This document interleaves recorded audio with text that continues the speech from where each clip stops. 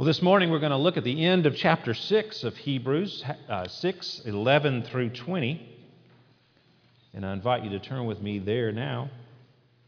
I'm picking up some of what we looked at last week because we're still in this parenthesis. You know, last week I told you that in chapter 5 he begins a parenthesis from his speech about Jesus being the high priest, and the high priest in the order of Melchizedek. And he breaks from that explanation that covers most of chapter 5 and then back into chapter 7, from chapter 5:11 down to 6:20. It's kind of a pause in his argument, and he's giving some warnings and some encouragements to his audience because their faith is wavering and their hope is waning as they struggle with the trials that they're going through, the persecution that they face for being Christians.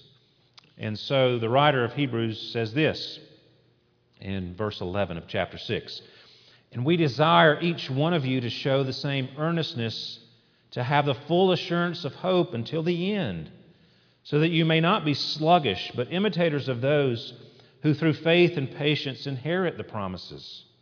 For when God made a promise to Abraham, since he had no one greater by whom to swear, he swore by himself, saying, 'Surely I will bless you and multiply you.' And thus Abraham, having patiently waited, obtained the promise. For people swear by something greater than themselves, and in all their disputes an oath is final for confirmation. So when God desired to show more convincingly to the heirs of the promise the unchangeable character of his purpose, he guaranteed it with an oath, so that by two unchangeable things, in which it is impossible for God to lie, we who have fled for refuge might have strong encouragement to hold fast to the hope set before us. We have this as a sure and steadfast anchor of the soul, a hope that enters into the inner place behind the curtain, where Jesus has gone as a forerunner on our behalf, having become a high priest forever after the order of Melchizedek." And may God bless the reading and hearing of his word to us this morning. Well, I've been talking and we've been singing about hope this morning. And you'll notice that in our passage today, the word hope is used 3 times in these verses as the writer talks about the Christian's hope. Because hope in the Bible is different than the way we think about hope today, the way that we use the word hope in our expressions today. We use the word hope a lot. I'm sure that many of you, like me, may have said this week, "I hope it stops raining."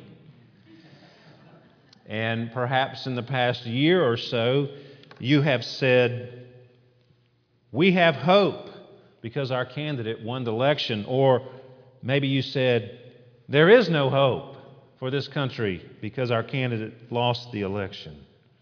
Or maybe you said, "I hope I get a bonus this year," or "I hope I don't owe anything on my taxes this year." Now, all of these things that we say reflect our desire, our expectation, what we wish for, but there's no certainty to any of these things. We can't control the weather, of course. We don't know if it's going to rain or not. We can have some expectation that our wonderful weathermen give us, but we can't know 100% for sure. And we don't control the future of our nation, for example. And our finances are, sometimes not as reliable as we'd like to think they are. Think of all the people who, about this time last year, lost their jobs unexpectedly because of the pandemic that happened that no one saw coming. So we wish with positive expectations, but there's always uncertainty.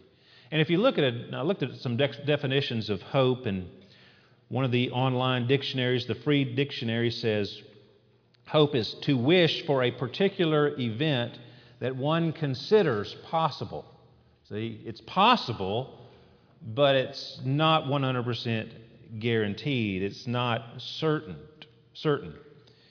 Now, I noticed that the Free Dictionary, and I was really pleased to see this, the Free Dictionary had the first definition, but it also had a second definition that had the word archaic in front of it. So the archaic definition of hope is this, simply confidence or trust. That's the way the word used to be used, and that's the way the Bible uses the word. So when the Bible talks about hope, it's not talking about wishful thinking or expecting something that is just possible. No, hope in the Bible is confidence. It is trust. And it just so happens as well that, and this is really neat how God does this, and He does this quite often, but an email or an article will come across my computer screen or into my email box, and it is always on something that I'm preaching on or talking about. And I got an email from Crossway Publishers, and they're promoting a new book by Paul Tripp, 40 Days of Hope. Well, there you go. Just what I need to see. And there was an article attached to it that took some excerpts from the book. And he has a great definition in the article that I read of hope. Paul David Tripp says, hope is a confident expectation of a guaranteed result that changes the way you live. It is a confident expectation of a guaranteed result that changes the way you live. Now, in the middle of that sentence is the most important part, a guaranteed result. Christians have a guaranteed result. We have the promises of God and all that God is doing in the world, and that is guaranteed. And we'll talk more about that in a moment. However, we do not always exhibit a confident expectation in the guaranteed result.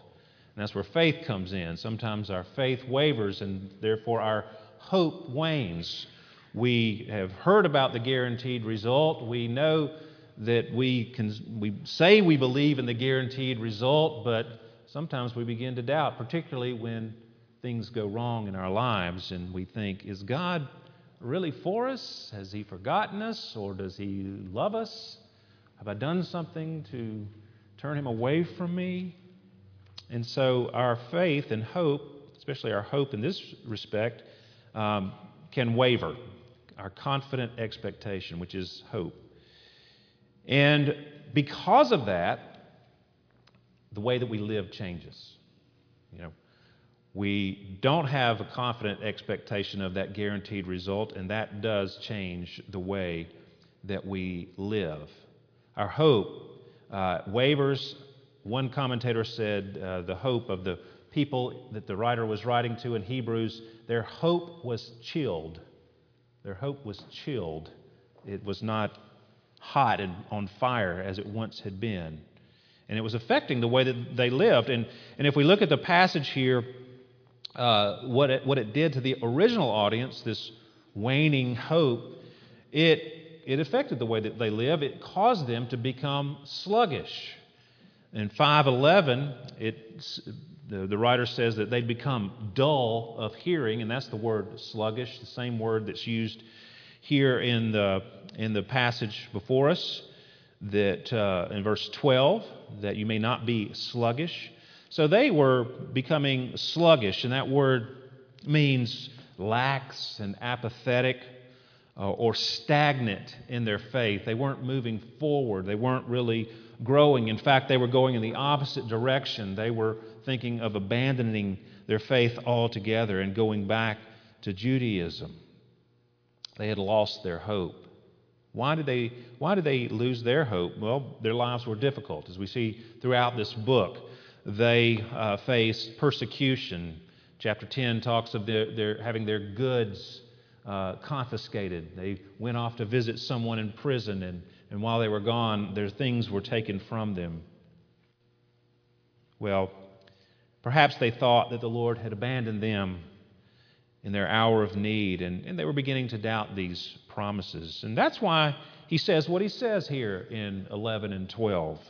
We desire, that word is actually the word for lust. That's how fervent this writer is communicating to these people. He covets, he desires it so much that each one of them, not just all of them, but each one show the same earnestness or eagerness or zeal or diligence to have the full assurance of hope to the end. He wanted them to hold on to that hope and keep that confident expectation of the guaranteed result, so that they would not live a life of sluggishness. But, on the other hand, be imitators of those who through faith and patience inherit the promises. So he's calling them to have faith and patience in their trials and to cling to that guaranteed result. Have confident expectation of what the Lord is actually doing in the world and the ultimate ends He has for His people. Well, here's where we are in the passage, and we need to ask ourselves a question. What is our Christian life looking like? Where is our faith and our hope, especially our hope? Are we sluggish, lax, apathetic about faith, apathetic about Christ, apathetic about the things of the Lord?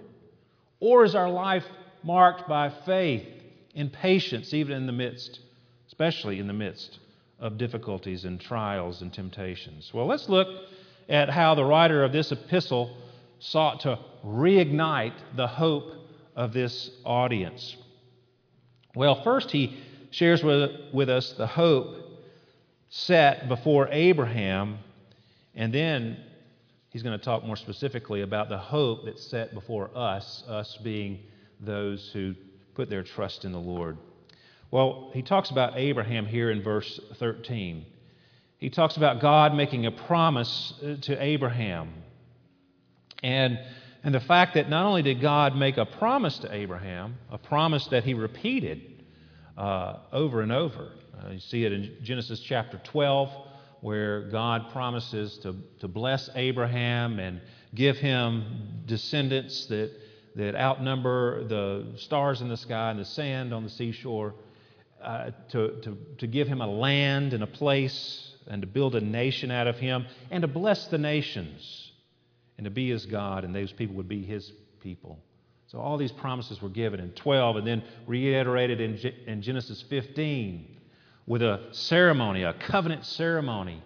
And then in 17, where God institutes the sign of circumcision as another reinforcement of these promises. And then again in chapter 22, when God tells Abraham to sacrifice the child of promise, Isaac, the one given to Abraham to fulfill these promises.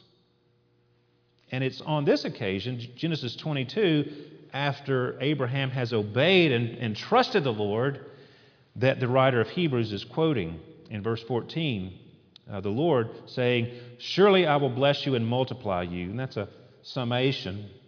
That is a quote from Genesis 22, but it's a summation of all the promises that God had made to Abraham. So God made a promise to Abraham, and not only did He make a promise, but He underlined it with an oath. He swore by Himself. You know, we go to court, perhaps, and we swear to tell the truth, the whole truth, and nothing but the truth, so help me God. We're swearing by something greater than us. We put our hand on the Bible, and we're making an oath to tell the truth, and we're swearing by God when we do that. And that's something bigger and greater than us. Well, God, nobody's bigger or greater than God, so He has to swear by Himself, and He does that. He does that for Abraham, and Abraham believes God. And you think about that. God is truth. God cannot lie. So it would be enough, and this is the argument of the writer of Hebrews, it would be enough that God promised, that God promised something to Abraham. But not only does God promise something to Abraham, He underscores that promise with an oath. He kind of doubles down on it. and which is unnecessary for God to do. I mean, if God says He's going to do something, He's going to do it because He's God and He cannot lie. But here is God doing something extra for not only Abraham, but for those, as it says here, will inherit the promises made to Abraham. He is giving a double reinforcement of the promise that He has made. And it's an important promise because if you read all those promises that were made to Abraham, that were repeated to Abraham, Genesis 22, I will surely bless you, and I will surely multiply your offspring as the stars of heaven, as the sand that is on the seashore, and your offspring shall possess the gate of his enemies, and in your offspring shall all the nations of the earth be blessed, because you have obeyed my voice. So God has done this double promise and oath to Abraham, and it's not just for him, it's for us as well. Abraham had confidence in the Lord, and God had given him every reason for that confidence. Now, you look at Abraham's life, Genesis 12, he's doing all right there, and then you get to chapter 15, he reiterates the promise with an oath, and then 16, he's getting worried that God's going to come through it all for him, and so his faith does waver, and he decides to fulfill God's promises in his own way, and he has a child with Sarah's handmaid, Hagar. And that was a terrible mistake, a terrible lack of faith on his part, because that's not how God was going to fulfill the promises. So God, in Genesis 17, reiterates it with the covenant of circumcision. It says, no, this one's not going to be the heir, but another child is going to be the heir. And so it's a little later, down the line, when they're very old, that God fulfills His promises. But through faith and patience, Abraham inherited the promises. And he did it there, Mount Moriah, when he went to sacrifice Isaac, because he was willing to offer, in his trust and faith in God, to offer Isaac upon the altar, but God, of course, stepped in and stopped him. It was just a test, and he received Isaac back. And so he received the promise in fullness there. So God had reconfirmed it to him. We just sang about God. Great is thy faithfulness, or Jeff and Sarah just sang. Great is thy faithfulness, O God my Father. There is no shadow of turning with thee. Thou changest not. Thy compassions, they fail not. As thou hast been, thou forever wilt be. So that God who was faithful to Abraham is faithful to us as well. In fact, Genesis 15:6 says, Abraham believed God, and it was credited to him as righteousness. Well, Paul and James in the New Testament pick that up, and they quote that verse on 3 different occasions. Once in Romans chapter 4, as Paul is writing to some new believers in the capital city of Rome, and he's laying out the gospel to them and explaining it in detail. He quotes Genesis 15:6 and says, the same promises that were made to Abraham, and he trusting in those promises is the way that God credits His righteousness to you. It's not your own righteousness. Abraham didn't have his own righteousness that justified him before God. It was his faith in God's provision. So he's laying that out for the Romans.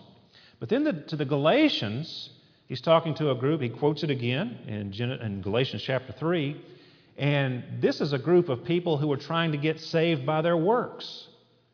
And he's saying, no, you don't get saved by your works. Who's bewitched you? That's the language he uses there in Galatians. Somebody's put a spell on you if you think this crazy stuff. Because Abraham believed God, and it was credited to him as righteousness. It is by faith in God and what He has done and His provision that saves you, not in your own works. But James, in James chapter 2, he has an entirely different group. It's not people who are trying to rely on their works. It's people who are not doing any works at all. And they're just saying, yeah, we have faith. We've checked the box. We've got the cheap fire insurance. And so we're good. But their lives were not exhibiting any signs of faith, any fruit of faith. And so James says, Abraham believed God, and it was credited to him as righteousness. And that crediting of righteousness changed his life. His faith was confirmed through his deeds. He bore fruit in keeping with his faith. So faith without works is a dead faith. It's not a real faith. So you see in three different situations, new believer, works-oriented believer, licentious believers, or maybe not believers, they need the gospel.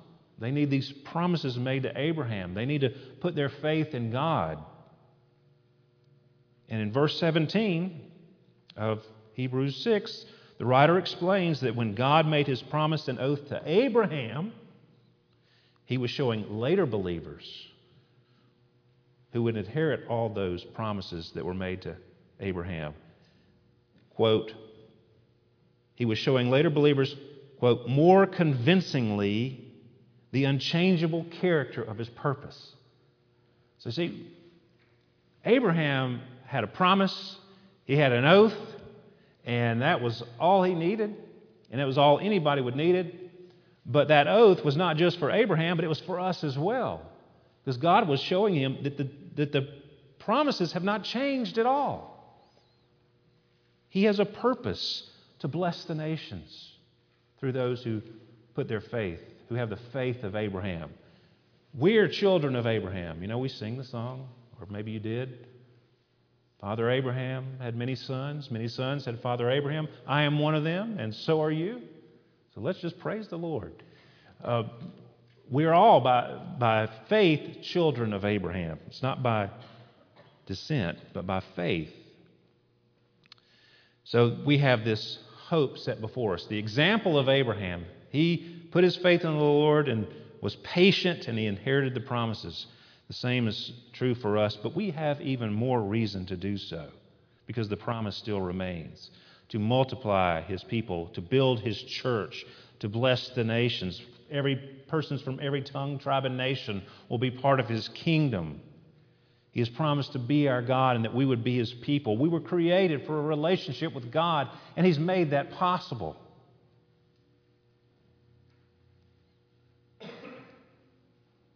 And we have this, verse 19, as a sure and steadfast anchor of the soul. A hope that enters into the inner place behind the curtain where Jesus has gone as forerunner on our behalf, having become a high priest forever after the order of Melchizedek. We'll get to that next week or the week after, Lord willing. But this first part, we have this as a sure and steadfast anchor of the soul. We have something even more. I mean, we've got all the promises to Abraham, confirmed with an oath. Well, we've got something more. We've got Jesus. Because Jesus has come, and he has given us an even greater reason to hope. My grandfather, one of my grandfathers, was a welder at Ingalls for decades, 40 years, I think. And my other grandfather owned a commercial fishing business. We had many boats that caught fish. When my welder grandfather retired, he would occasionally go to the business of my other grandfather, and he would make anchors. He would cut out and weld together these big, thick sheets of metal, like an inch thick, and make these huge, really heavy anchors that would hold the boats that would go out and fish. Because some of our boats would go out for a couple of weeks at a time out into the Caribbean and catch snapper and other fish. An anchor moors you. And as believers, one commentator said, we are moored to an immovable object. We are moored or anchored to an immovable object. Jesus Christ, who has entered into the place behind the curtain. He's talking about the Holy of Holies, the place behind the curtain where God's presence was in the temple. But God no longer dwells in the temple. He is everywhere, but particularly Jesus is at God's right hand. He is in the very presence of God. And so we have a hope in Jesus, and he has gone as a forerunner on our behalf to the very presence of God. Now we talk about being the body of Christ. He is the head and we are the body.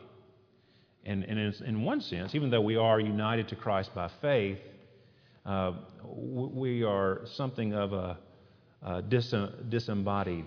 You know, we've lost our head a little bit because he's at the right hand of the Father. But where the head is, the body will go one day. We'll be reunited in a physical presence with Jesus. And He being at the right hand of the Father, we are going to be there as well. He's the forerunner. He's the one that's already gone in advance to go where we are going to go. And that gives us a hope. He's a high priest that's there. And we'll talk more about this later, and we talked about it a few weeks ago. He's there interceding for us. He's there representing us. And He is going to pave the way where we can have fellowship with God forever. And that's an anchor for the soul. How is it? Because our hope is in a person who cannot be moved. Back to the definition. Hope is a confident expectation of a guaranteed result. Now, I've just been rehearsing for you the guaranteed result. We've got God's Word backed up by an oath, and we've got Jesus, who is our representative, who is our head, who guarantees eternal life to us by rising from the grave. He's the one who is our hope. And we need to put that confident expectation in what He's guaranteed for us. And that will change the way we live. That's what the writer's saying. These things are not things that we should be sluggish or apathetic about. This is the most important thing that has ever happened or ever will happen. This is what it's all about. And if we just ignore it or nonchalant about it, we're missing the whole point of the entire universe. And we've been singing this all morning. What is our hope in life and death? Christ alone. What is our only confidence? Are we confident in our leaders? Are we confident in our health? Are we confident in our bank accounts? Those things are not guaranteed. Who holds our days within His hand? What comes apart from His command? He's sovereign. What will keep us to the end? What will give you security to the end? Only God. The love of Christ in which we stand. Yes, sing hallelujah. We have a hope that springs eternal. Or my hope is built on nothing less than Jesus' blood and righteousness. I dare not trust the sweetest frame. And he means there, he's not being supported by anything else. No matter how sweet it is, no matter how wonderful it is or great it is, he's not going to use anything else to support him. He's going to wholly lean on Jesus' name. Hope is a confident expectation of a guaranteed result that changes the way you live. So how do we live? How do we live? I mean, if we know that this world is all there is, some of you have had disappointing lives. How do you deal with that? Well, you put your hope in the Lord. Paul called this life, his life, which was pretty rough. He said, these light and momentary afflictions. He had been stoned and shipwrecked and beaten and imprisoned and, all that he went through. Light and momentary afflictions compared to the eternal weight of glory. So if your life has been disappointed, it'll be over soon. 100 years is a speck in eternity. And if your life has been great and wonderful and perfect, and you've just flourished and everything you've touched has turned to gold, don't put your hope there. That's fleeting. It's not going to last forever. Life comes to an end. And it's just your wonderful experience here is just a speck in eternity. And actually the things that are laid up for those who put their trust in Jesus are beyond your imagination. It's better than anything that you've ever experienced on this earth. And we can't even grasp what it's going to be like. So have you fled to Him for refuge from the sinking ship of this current world order? Do you have a confident expectation of the things that He has promised? Fellowship with God and His people in the new heavens and new earth for eternity, free from the presence of sin and death. Is this changing the way that you live and your perspective on things and what you're investing in? You know, if you know that this life is brief and that eternity is what you're looking for, then you can sacrifice for others. You can love others when you don't want to. You can lay down your life for others. You can serve. You can put someone else first. Is it changing the way you deal with the disappointments and the trials of life? Or do you feel like you're just tossing to and fro like a ship in a storm and you're just unmoored? Well, there's an anchor. There's an anchor, Jesus. Turn to the anchor of our soul. Let's pray together. Oh Lord, I pray that we would all put our hope in You alone. Lord, we are constantly being told by the media and advertising and the world around us, all these things that we need, mostly material things. Or Lord, we're encouraged to play God ourselves, to create our own identities, to do what we want to do, to have it our way. Lord, I pray that You would melt our hearts and change our hard hearts to be conformed to Jesus and to Your will for us. Help us to understand the plan You have and give us that eternal perspective that might inform the way that we live from day to day. And we pray, Lord, if anyone does not know You, I pray that they would, all of us, not only them, but all of us would taste and see that You are good. And as we do, we would taste You even more, that we would come and desire and have an earnestness and a zeal to know You and to love You and to follow You all the days, all these brief days of our lives. And we pray this in Jesus' name. Amen.